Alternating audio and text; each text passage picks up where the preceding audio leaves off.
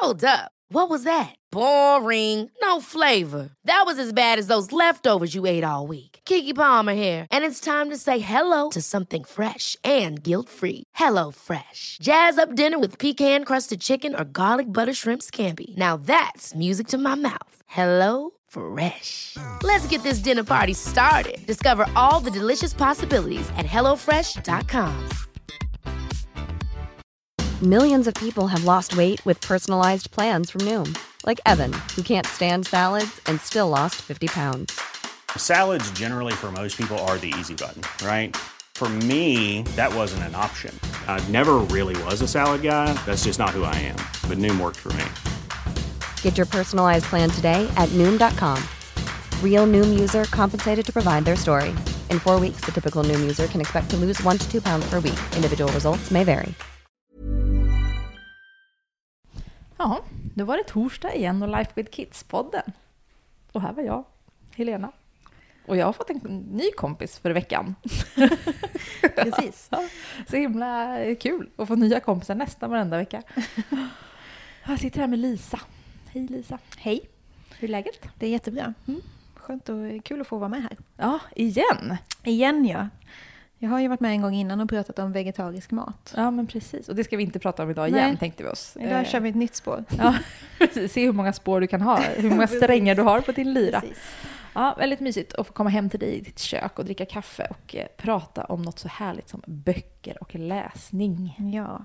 Ja, och varför. Ja, precis. Man ska läsa för sina barn. Men du kanske ska berätta igen vem du är, för det kanske inte alla kommer ihåg om man inte har lyssnat på Vego-podden. Ja, men jag heter Lisa Bjärbo och jag jobbar som författare och skriver då lite olika typer av böcker. Främst så skriver jag barn- och ungdomsböcker, men sen har jag också då skrivit kokböcker med vegetarisk mat. Så det är därför jag har varit med innan. Men nu ska vi prata om det andra spåret, barn- och ungdomsböckerna och läsning för barn.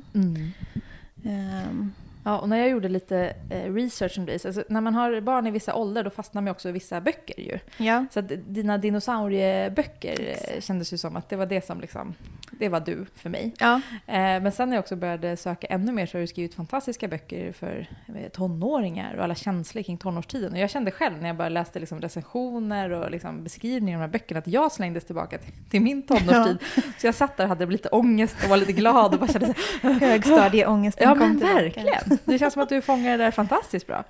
Det är ju, utan att ha läst böckerna dessutom. Det är ju så det är också att skriva dem. Att man slängs tillbaka till olika åldrar själv. Och att det är ju jättespännande.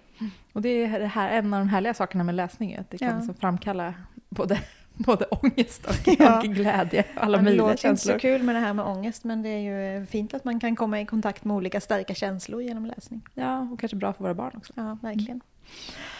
Ja, men hur blev du? Hur kom det sig att du blev så liksom intresserad av böcker och skriva? Ja, det är ju egentligen, det vet jag nog egentligen inte. Det började nog med att min mamma och pappa läste helt sjukt mycket för mig när jag var liten. Mig och mina syskon. Och vi tyckte det var mysigt och vi gick ofta till biblioteket och jag var den här typen av barn som älskade att läsa, så att jag behövde inte kämpa så mycket. Eller min mamma eller pappa behövde inte kämpa för att få mig att läsa böcker. Utan jag gjorde det av mig själv och plöjde igenom allt möjligt. Och då tror jag liksom inte att steget är så där jättelångt till att så här, ja, men, om man älskar att läsa böcker så kanske man någon gång tänker tanken att så här, tänk om att hitta på en egen bok eller skriva en egen berättelse. Så jag höll på med det där supermycket när jag var barn, att jag ritade bilder och skrev någon liten mening under och häftade ihop dem och sa så här, nu har jag skrivit en bok om en katt eller vad det nu kunde vara. Så det har liksom följt med i hela livet. Och varit en dröm tror jag sedan jag var pytteliten att någon gång skulle jag vilja göra en bok. Hur kom det sig att du måste berätta om din första bok. Ja. Hur blev det? Efter de häftade böckerna. Ja, efter de häftade. Den första riktiga boken, då var jag ju ändå 25 när den släpptes. Eller kanske till och med ännu äldre. Och det tyckte jag då att det hade ju tagit orimligt lång tid från att vara 4 och drömma om det där till 25. Men jag tror att jag tappade någonstans på vägen tron på att jag skulle kunna. Att det blev... Att författare blev någonting väldigt flummigt som bara riktiga konstnärssjälar som tog sig själv på väldigt stort allvar och kunde klara av. Såg framför mig en gubbe med skrivmaskin och stort yvigt grått hår och sådär. Och att det var väldigt långt ifrån jag. Så därför så tog det ett tag innan jag vågade försöka. Så att jag egentligen är jag utbildad till journalist och har gått på journalisthögskolan och jobbade som det. Men då är ju skrivandet ändå... Exakt, jag fick liksom skriva fast på ett lite annat sätt då. Men sen så vet jag att jag bara tänkte någon dag att jag kan ju ändå ge det ett försök. Jag kan ju inte liksom bestämma att jag inte kan om jag inte ens har testat. Nej. Du behöver inte skaffa stort yvigt hår och skägg. Jag hade inte skrivmaskin utan jag fick skriva på dator. Jag behövde inte sitta uppe på nätterna och bara skapa i någon slags konstnärsskaparångest. Utan, ja. Vad härligt. Vilken var den första boken?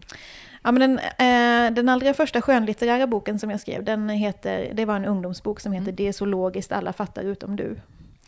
Och det handlar just om så här vardag och känslor och kärlek och högstadietiden. Jag tror att det är många, vi har ju träffat ganska många författare i den här podden och jag tycker att det är lika härligt varje gång. Och jag går ju alltid ifrån och så bara säger nu vill jag hem och skriva en bok. Ja, gör det då. Ja, men precis, gör det då. Men hur gör man när man skriver en bok? Liksom? Det här blir lite sidospår, men jag tycker att det är rätt intressant. Jag kan tänka mig att det är någon annan där ute som lyssnar som också tycker att det är lite intressant. Alltså det hade ju varit väldigt härligt om jag hade haft ett facit. Så här, gör så här i 3 steg. Det är ingen av våra experter som har det. Nej, det är så himla synd. På något ämne. Jag vill ha checklister för allt. Kan jag inte få det? Nej, och det är ju, nu sa jag ju bara så här, men gå hem och gör det då, som att det var världens simplaste grej. Och det tycker jag ju inte att det är. Det är ju jättesvårt att få ihop den där tanken som man har i huvudet, idén som man kanske får till en berättelse, att få ner den på papper så att den ska bli lika bra på pappret som den är i ens huvud. Det är ju som är väldigt bra i huvudet också. Alltså jag vet. Det finns så mycket i de där huvudena som är fantastiskt, men det är inte alldeles självklart att det är så lätt att få ut det sen. Nej. Men egentligen så är väl det grundläggande grejen är väl att man ska sitta vid den där datorn och inte ge upp, utan att man ska ge det ett försök och liksom verkligen lägga ner tiden som krävs på det och kämpa på. Det är inte alltid kul och det är inte alltid lätt, men om man inte ger upp så blir det ju någonting av det till slut kanske i alla fall. Och så skickar man det till förhoppningsvis snälla förlag som tycker att det var en bra idé. Och så har man kanske tur och hamnar i precis rätt läge när de behöver just den typen av bok och så. Ja, det är inspirerande tycker jag. Med skrivande. Men vi ska prata om läsande idag, precis. Framförallt. Men om vi liksom tar det lite grann från början, det här med läsning. Varför är det bra att läsa? Ja, alltså jag skulle kunna prata om det här i 2 år tror jag. För att jag tycker det finns så himla mycket. I alla fall, så får vi se. Det finns så himla mycket som jag tycker är bra med att läsa. Och liksom det spontana så här, magkänslesvaret är ju för att det är det härligaste som finns. Och för att man fattar sig själv och sitt liv så himla bra när man får läsa böcker och liksom förstå världen genom berättelser. Och det gäller ju då både barn och vuxna. Att, det är också roligt tycker jag att man får ganska olika svar på den här frågan. Om jag hade frågat dig så här, varför tar du ibland upp en bok och läser den? Vad hade du svarat då? Det är nog lite olika beroende på, men ibland kan det ju vara en så här verklighetsflykt, alltså jag vill liksom sätta mig in i en annan värld. Ibland handlar det om att jag vill lära mig någonting. Så det är ganska olika beroende på vilken situation jag befinner mig i. Liksom. Exakt.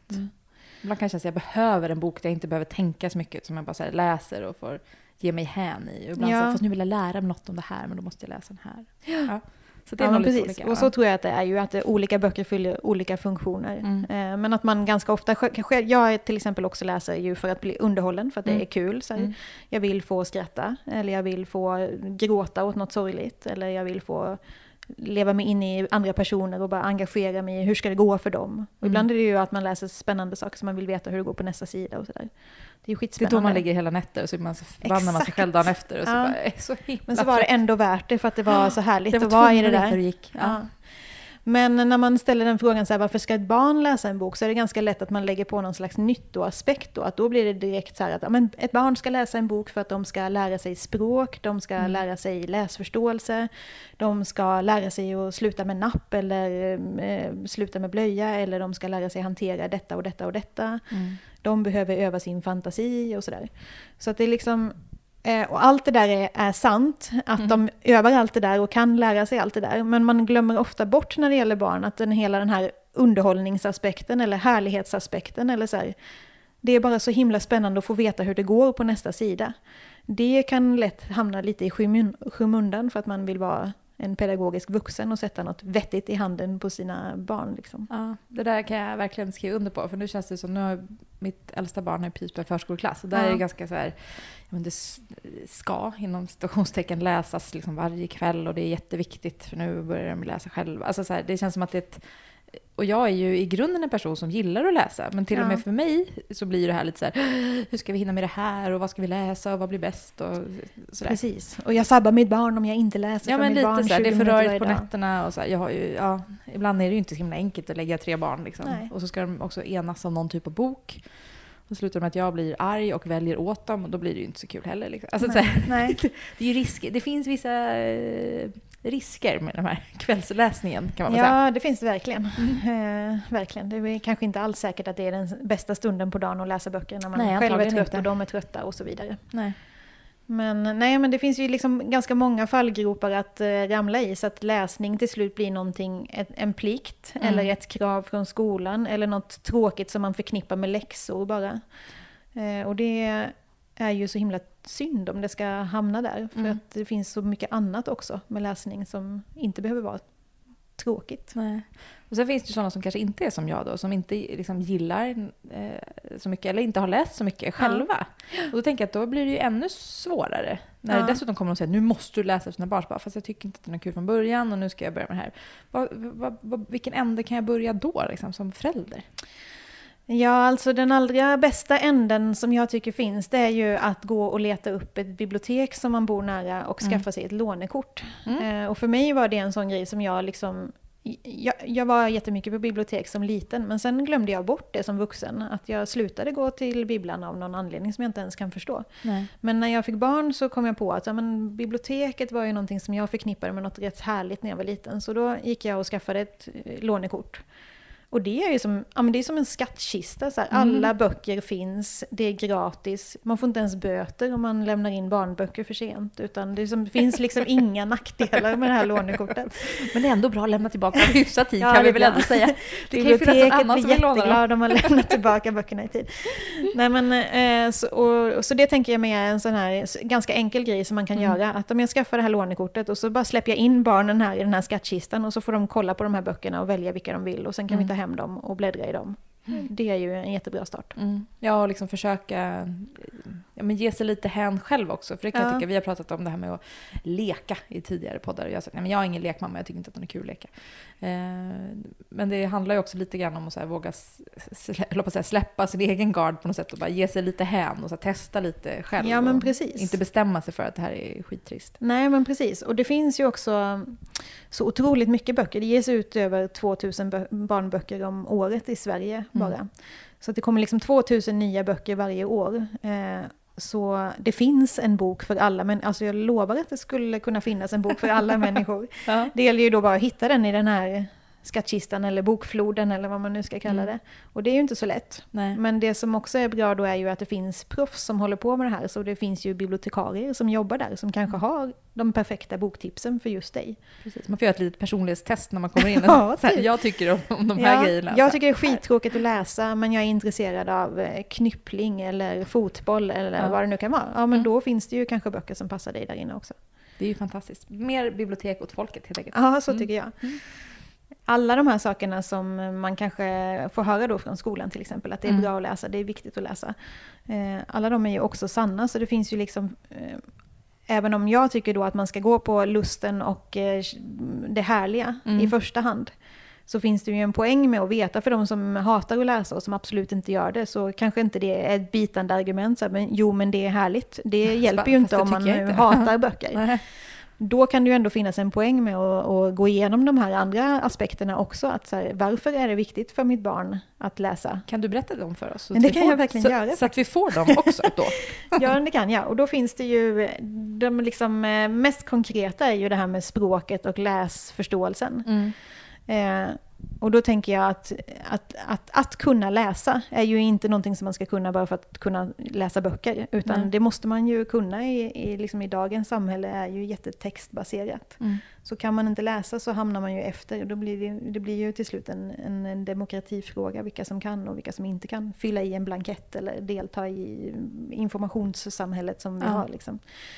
Så därför så är ju jätteviktigt att man kan läsa. Och då är det ju så att man har sett, nu är inte jag den här forskaren som har liksom forskat på det här. Men du har läst forskningen? Jag har läst forskningen.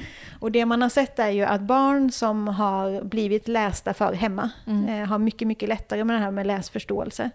Och då kan det dels vara att de liksom har, om vi säger att du sitter och läser högt en bok för din 3-åring hemma. Då ser din 3-åring bokstäverna på pappret. Då förstår han eller hon att man läser från vänster till höger i det här landet, uppifrån och ner på sidan. Och de här krumelurerna som bara är svarta små grejer i början kommer den så småningom att förstå att så här, men det blir ord av det här. Och de här bokstäverna ser ut på det här sättet. Så att man liksom hjälper sitt barn bara med, genom att exponera dem för en massa text, så hjälper man dem sen att förstå så här, de här svarta grejerna på pappret kommer att kunna bli ord, och så småningom kommer jag också kunna läsa de här själv. Men då gäller det också att de ser det de läser. Alltså det som man läser själv. Just i den aspekten så gör det ju faktiskt det. För då börjar jag fundera på typ som jag då, med 3 barn som lägger dem i liksom, och nu inser jag att jag ska inte läsa så ofta när jag lägger dem, för det blir inget bra. Men om jag gör det ändå och sitter där på en stol eller ligger i någons säng och läser, då ser ju inte de andra texten. Och då har vi ibland kört med ljudböcker. Tänker jag att, är det... Ja, men och ljudböcker är ju helt fantastiskt och super praktiskt. Och det är liksom väldigt entusiastiska uppläsare oftast också. Så är man lite trött själv så känns det ju fantastiskt att man är jätteentusiastisk. Så liksom, ljudböcker är en revolution. Och också att det liksom har hänt så himla mycket på ljudboksmarknaden nu. Att det kommer fler och fler böcker. Och det finns den här typen av prenumerationstjänster som Storytel eller Bookbeat och allt vad de nu heter. Som ju gör att man får också som ett bibliotek nästan, fast i sin iPad eller telefon då. Det är ju jättehärligt. Men just i den här lilla plutteaspekten som jag pratade om nu, att avkoda texten och lära sig det förlorar man ju faktiskt när man lyssnar på boken. Men det finns ju 10 000 andra grejer som man får i sig ändå när man lyssnar. Men, och sen så tänker jag också på att man, det här får man ju i sig också med ljudböcker, men att man förstår sig på hur en berättelse är uppbyggd. Att ett barn som har fått höra berättelser, oavsett om det då är en ljudbok eller om du har läst för dem, så förstår ju de så här, men det finns en början och ett mitt och ett slut på en text. Har man aldrig någonsin läst eller utsatts för en text så är den helt obegriplig när man tittar på den för första gången. Man har ingen förförståelse för vad som ska komma. Men har man fått i sig en massa berättelser så har man en förförståelse, och då kan man liksom gissa lättare. Att men nu borde texten börja så här. Och då blir det mycket lättare att lära sig läsa sen så småningom.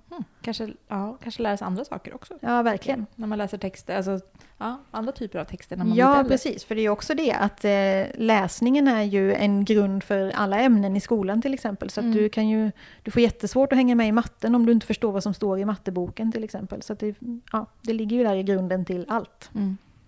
Ordförråd då? Tycker jag det matas med också. Det är ju verkligen en sån klassiker.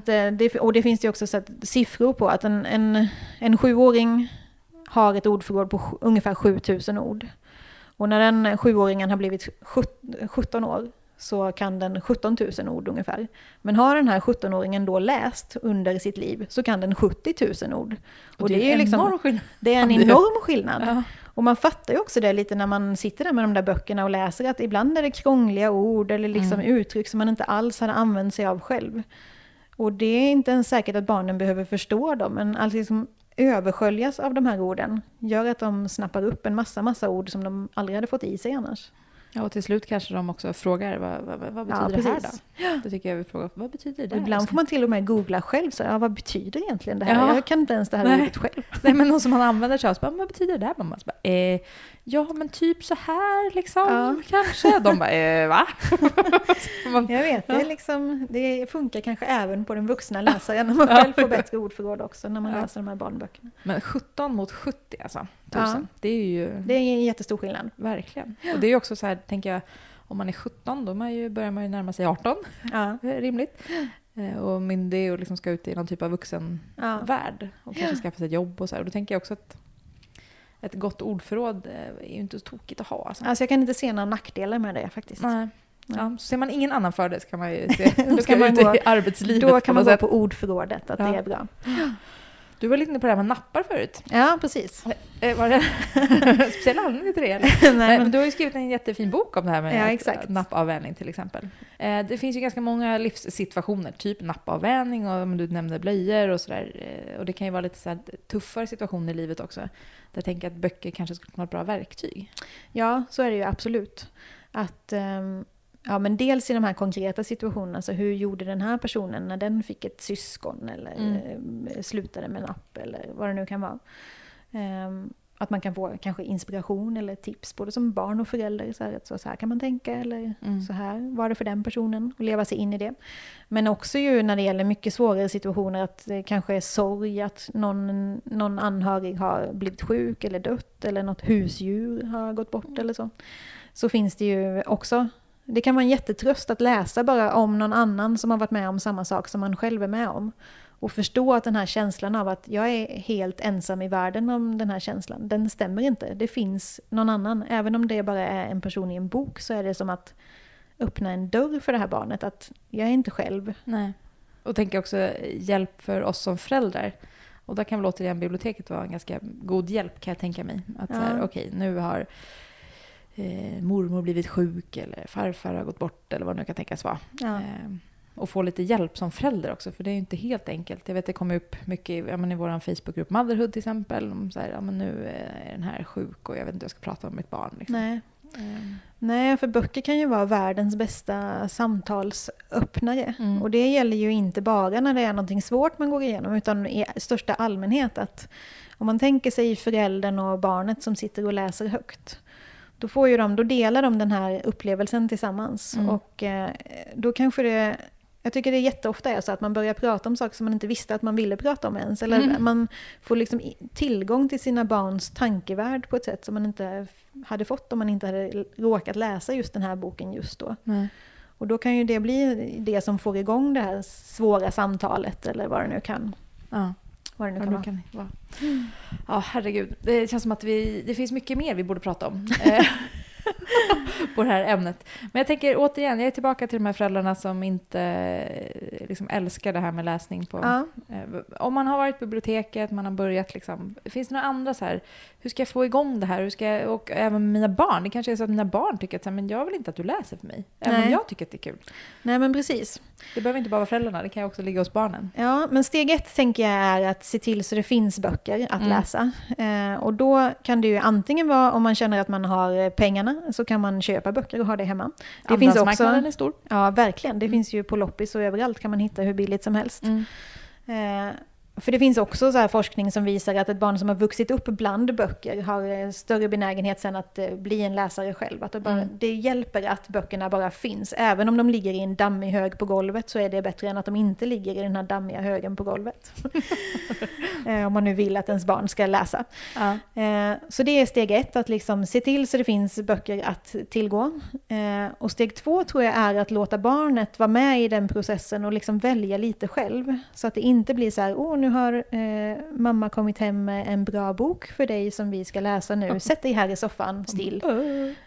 Still också. Ja, precis, still och tyst, gärna superkoncentrerad länge. Och gärna efter förskolan, innan middagen. Ja. Exakt.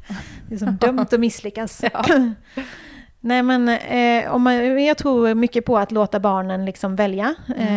Om man tänker sig då den här biblioteksstunden, att så här, det är ju ofta då, de har de ju tänkt till på biblioteket, att det är liksom tråg där barnen når upp till där de kan stå och bläddra. Sådana där skulle jag vilja ha hemma. Ja, det är en jättebra idé. Var får man sådana ifrån? Ja, men det vet jag inte. Men du får ju ha en gammal sockerlåda eller en läskback eller vad som helst. Jag har försökt hitta på Pinterest och hitta massa olika. Det här ska jag bygga någon dag, men det blir liksom aldrig av. Det var ett sidospår igen. Förlåt. Fast det är ett ganska bra sidospår. Jag har till exempel satt upp tavellistor på hela väggen i mina barns rum. Det har vi också. Och fronta böckerna så att man ser dem med framsidan ut. Och det var en sån... Alltså superliten förändring egentligen, men jättestor skillnad i hur de väljer böcker, för att de helt plötsligt ser böckerna. Och kan bara så här, också, liksom, exakt, man kan skylta om. Ja, men de som man själv skulle gärna vilja att de valde kan man ställa längst fram. Och de märker direkt liksom, de kommer in i det där rummet och lägger sig i sina sängar så bara, Det har kommit en ny bok här på väggen. Den har vi inte läst innan. Att det blir liksom spännande då.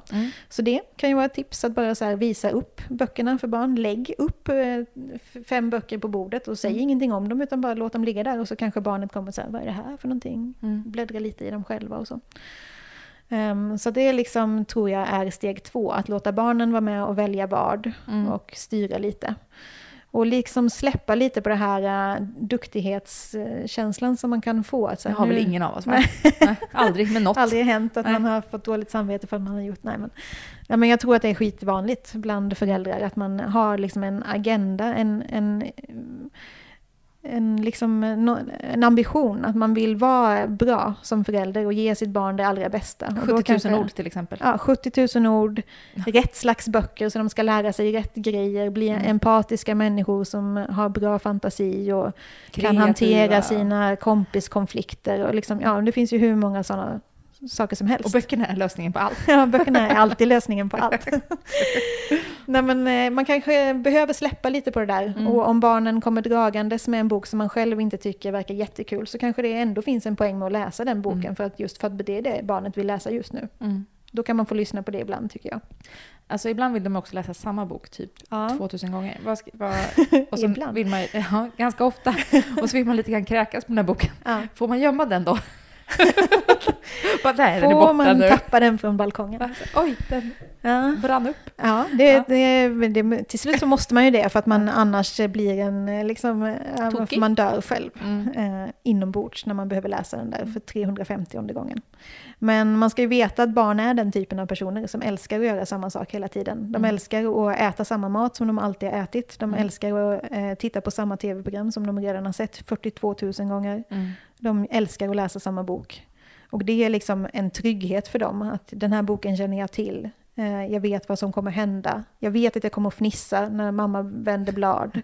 Eller vad det nu kan vara. Så att liksom, jag tänker också att man kanske ska försöka stå ut. Kanske, jag gömmer också böcker eller liksom försöker byta ut eller putta fram nya böcker för att inspirera.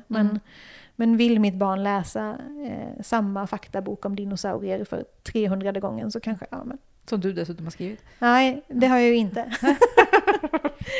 Det har ju varit ännu en nivå av tröttnad på det hela. Att man dessutom jobbat med att göra själva boken. Ja, nej. Ja, okej, jag förstår. Men har det någon betydelse för liksom...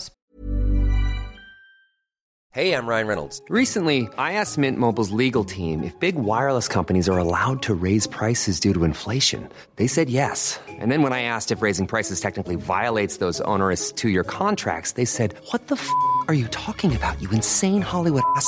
So to recap, we're cutting the price of Mint Unlimited from $30 a month to just $15 a month. Give it a try at mintmobile.com/switch. $45 up front for 3 months plus taxes and fees. Promo rate for new customers for limited time. Unlimited more than 40 gigabytes per month. Slows full terms at mintmobile.com. There's never been a faster or easier way to start your weight loss journey than with PlushCare. PlushCare accepts most insurance plans and gives you online access to board-certified physicians who can prescribe FDA-approved weight loss medications like Wegovy and Zepbound for those who qualify. Take charge of your health and speak with a board-certified physician about a weight loss plan that's right for you. Get started today at plushcare.com/weightloss. That's plushcare.com/weightloss. plushcare.com/weightloss. I'm Sandra, and I'm just the professional your small business was looking for. But you didn't hire me because you didn't use LinkedIn Jobs. LinkedIn has professionals you can't find anywhere else, including those who aren't actively looking for a new job, but might be open to the perfect role, like me. In a given month, over 70% of LinkedIn users don't visit other leading job sites. So if you're not looking on LinkedIn, you'll miss out on great candidates, like Sandra. Start hiring professionals like a professional. Post your free job on linkedin.com/people today. Alltså om man ska vara lite så här då, jag höll på att säga pretto igen. Alltså om jag läser samma bok 3000 gånger eller om jag läser 3000 olika böcker, har det någon betydelse för språkutvecklingen? Kommer jag på nu? Alltså, det var en bra fråga. Det kan jag liksom inte det här forskarsvaret på, så ja eller nej. Men det borde ju ha det, eftersom det rimligtvis borde komma nya ord i de här andra böckerna och nya fönster att öppna i huvudet och liksom Så det är klart att om man har de 2 valen, ska jag läsa samma bok 3000 gånger eller 3000 olika böcker? Jättejobbigt att få tag i 3000 olika böcker dock, men vi förstår så principen. Så det kanske är bättre att läsa de 3000 olika böckerna. Ja. Men det är inte dåligt att läsa samma bok 3000 gånger också. Nej. Men jag var inne på att det där med sänggående var en ganska, i alla fall hemma hos oss, inte en helt optimal tid att läsa. Kan du ge andra så här tips på hur man får till den här läsningen i vardagen? Liksom? För det där tycker jag är ganska svårt. Ja, det är ju kommer hem svårt. från förskolan, men då är de lite för trötta. Efter middagen, men då så här, behöver alla stänga av en stund. Vid läggningen funkar det inte. Så här, men lördag förmiddag 10:00, en kvart. Liksom. Då har vi det lilla fönster. Nej, men det är ju svårt. Och det är ju svårt med allt, att det finns för mycket som konkurrerar om tiden. Och att det ju också krävs att man själv har tid och är närvarande. Om man nu inte ska sätta på ljudboken utan faktiskt vara med och läsa för dem. Så bygger det ju på att alla ska ha tid och lust samtidigt. Så att det är ju svårt. Men...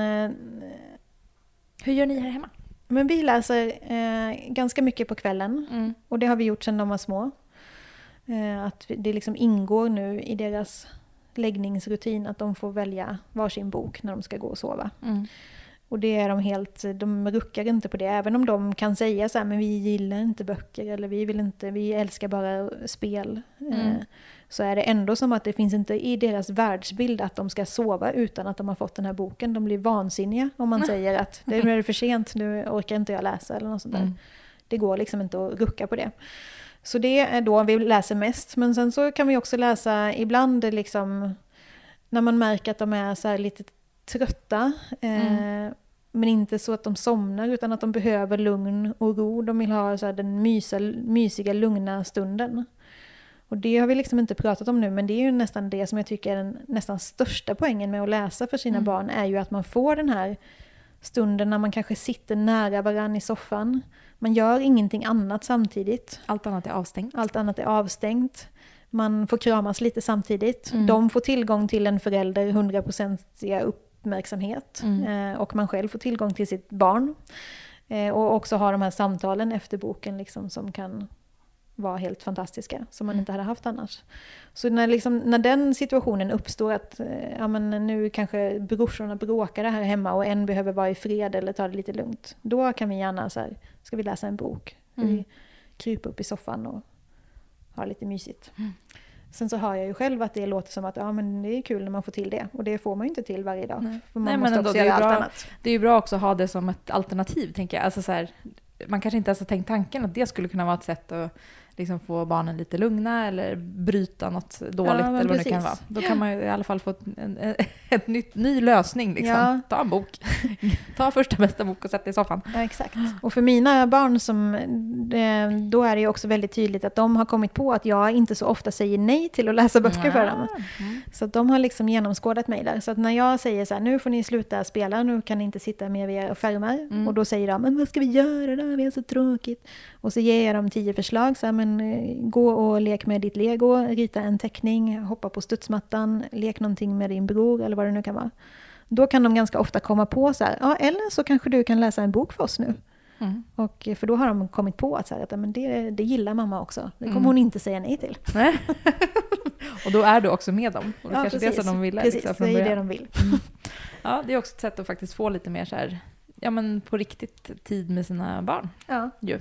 Som kanske inte är så där lika frekvent som man hade velat. Nej, men precis. För det tycker jag ju är mitt största föräldrasamvete, är ju att jag vill vara mer närvarande med barnen. Och då när jag tänker på det, så tänker jag på de här stunderna vid läggdags, just när vi har läst de där böckerna och pratat genom böckerna om vad som har hänt under dagen och hur de har haft det och så. Det är ju den bästa stunden på hela dagen. Du sa ju förut att det ges ut typ 2000 eller var det 3000 barnböcker per år. Jag sa 2000 och jag är inte helt säker på den siffran, men det är runt 2000. Väldigt många då. Ja. Och det känns som att det är väldigt många. Ja, nästan. Ja, det är väldigt många böcker. Hur 17 börjar jag då? Liksom? Alltså så här, och hur vet jag att en bok är liksom bra? Alltså Det känns som en jättedjungel. Ja, det är en jättedjungel. Och vi ska ju faktiskt podda en gång till, du och jag, och prata, och ni ska få sjukt mycket boktips och sånt. Men jag tänker mer generellt nu. Ja, precis. Ja, men det är ju en djungel på gott och ont. Det goda med det är ju just att det så här, finns böcker om precis vad som helst i hela världen. Och att jag tror ju verkligen att det finns en bok för alla barn. Så att det finns inget barn som kan säga att jag hatar böcker. För det är som att säga så här, jag hatar mat. Men du hatar kanske inte all mat. Och du hatar inte alla böcker, för det är omöjligt. Men det gäller ju att hitta då den rätta boken. Och det kan ju vara ganska överväldigande när man till exempel då kommer in i en bokhandel eller ett bibliotek och bara, men herregud, vad ska jag ta till? Jag vet ingenting om det här. Eller? Nej. Och då tänker jag så här, då är det bästa tipset är att fråga någon som vet. För det finns ju jättemycket människor som är proffs på detta och som liksom jobbar i biblioteket eller bokhandeln och har säkert tips. Men det finns också säkert föräldrar i ens närhet som har läst någonting som har funkat bra hemma hos dem som kan tipsa. Och en ganska så här konkret grej som man kan göra är till exempel att följa något Instagram-konto som tipsar om barnböcker. Har du några bra tips på Instagram? Ja, men jag har ett som heter Barnens boktips. Barnens boktips. Det är bra. Sen hade jag själv en podd om barnböcker för ett tag sedan. Men den har ni ju lagt ner. Den har vi lagt ner, så men den hette Bladen brinner och det fanns också ett Instagram-konto där vi la upp tips och sådär. Men det kan man ju, Instagram-konto skulle man ju fortfarande kunna gå in på, för tipsen ligger väl kvar? Absolut, det gör de. Och poddarna ligger också kvar, så kan man också lyssna på. Men så sådana finns ju, liksom privatpersoner som gillar att tipsa om böcker. Då letar man upp en sån privatperson. Man kanske har någon moster eller någon farbror till barnet som älskar att läsa böcker, som gärna skulle bli den här som förser barnet med böcker. Om det är ju också bra, tänker jag. Nu kommer jag på något. Alltså istället, de flesta har ju typ någon typ av faddrar eller något till sina barn. Man kanske också ska ha en barnboksfadder till sina barn. Du gillar ju böcker. Så kan otroligt härlig uppgift att få. Ja. Kan inte du bara se till så att mitt barn har en bra bokhylla eller får hem roliga böcker? Det vore fantastiskt. Ja, verkligen. Och det tror jag den här bokälskande personen skulle gilla också, att få det uppdraget. Ja. Gud, vilket ärofyllt uppdrag. Eller hur? Så se till att hitta bokfaddrar till era barn. Dagens tips. Bra. Ja. Men och sen så finns det ju också, man kan gå med i bokklubbar, det finns ju fortfarande. Det var jag med när jag var liten till exempel. Så att man kan få någon annan som gör det här urvalet och skickar hem böckerna till en ju. Vi kör barnens bokklubb fortfarande. Ja. Det var ju samma som jag var med i när jag var liten. Ja, precis. Risken med dem är att de skickar hem paketet och om man då glömmer att avbeställa. Så man får vara lite noga bara om man inte vill ha dem. Eller, ja, precis. Men jag tycker att det brukar vara väldigt bra. Ja. Då är det någon som har valt, som sagt. Och sen så tänker jag också med de här ljudbokstjänsterna som har kommit nu med Storytel och Bookbeat och Nextory och allt vad de heter. Det har också blivit ett sätt för mina barn är 8 och 6 år. De har börjat navigera där lite själva och liksom hitta tips. Sitter de med paddan och så har de lyssnat på någonting och så kanske man får upp tips här. Om du gillar den här boken så kanske du ska lyssna på den här. Och så hittar de lite böcker så själva också. Så att man behöver inte få den här skärmpaniken som jag kan känna att jag har ibland. Att sitter mina barn vid en skärm igen. Ibland gör de ju bra saker. Verkligen väldigt härliga saker vid den där skärmen också. Ja. Jag tänker, det kan man ju faktiskt leta själv också. Om man har några barnböcker, okej, de här 5 tycker vi är jättebra. Då kan man gå in på vilken egentligen boksajt som helst, alltså Adlibris eller Bokus eller vilken som helst och söka upp den boken som man gillar. För då brukar man också få en liten radda där nere. Precis. De som har köpt den här boken har också köpt den här. Ja. Ja, verkligen så. Det är ju också ganska bra för att hitta något nytt liksom. För annars känns det som att går man in i en bokhandel eller något så står man ju där och så bara, jaha, vart ska jag börja någonstans? Ja, verkligen. Men man ska ju också veta det här att en sån som jag som älskar barnböcker och som jobbar med det. Det finns ju ingenting i livet som är så härligt som när någon frågar så här, har du något boktips till min 6-åring som ska bla bla bla. Och man bara äntligen får komma med de här 10 000 boktipsen som man har sparat på ett litet lager. Och ni som lyssnar nu, ni ska vänta några veckor för snart kommer Lisa med en hel podd med barnbokstips typ. Det kommer bli fantastiskt. Jag ser fram emot den också väldigt mycket. Ja du Lisa, jag tror att vi ska runda av denna podd. Ja. Har du några slutord till de här föräldrarna här ute som har läspanik? Men ha inte läspanik. Tänk att det är liksom en tillgång och att det är en skattkista fylld med härlighet. Och att få inte den här paniken att du måste läsa så här mycket och det måste vara exakt de här böckerna. Utan släpp det och tänk att så här, det finns en massa härligt här som jag kanske inte har upptäckt ännu. Nu ger vi ett försök. Nu går vi till Bibeln. Och det kan gå hur som helst, men det kan bli bra. Testa. Ja. Fixa ett bibliotekskort. Ja. Det är mitt slutliga tips. Ja, men det är bra. Lånekortet är nyckeln till allt. Ja. Jo, men det är ju också en skatt. Liksom. Ja, och dessutom gratis. Så att alla kan ju ta del av det. Ja. Och om man vill komma i kontakt med dig? Eller får hitta dina böcker? Ja, hur många böcker är det nu? Alltså det är ganska många. Jag försökte räkna efter, men jag vet inte om jag det är över 20 stycken för blandade åldrar. Och då är det ju en del bilderböcker för 3, 4, 5-åringar. Men också tonårsböcker framförallt. Då kan man också gå till Bibeln. Nej, men då googlar man på Lisa Bjärbo. Och så hittar man till exempel min blogg där det finns alla böckerna och så. Och kontaktuppgifter. Mycket bra. Tack snälla för idag. Tack själv. Och vi hörs ju nästa vecka på ett helt annat tema. Och så tycker ni något om podden så mejlar ni såklart till podcast@lifewithkids.se. Hej då!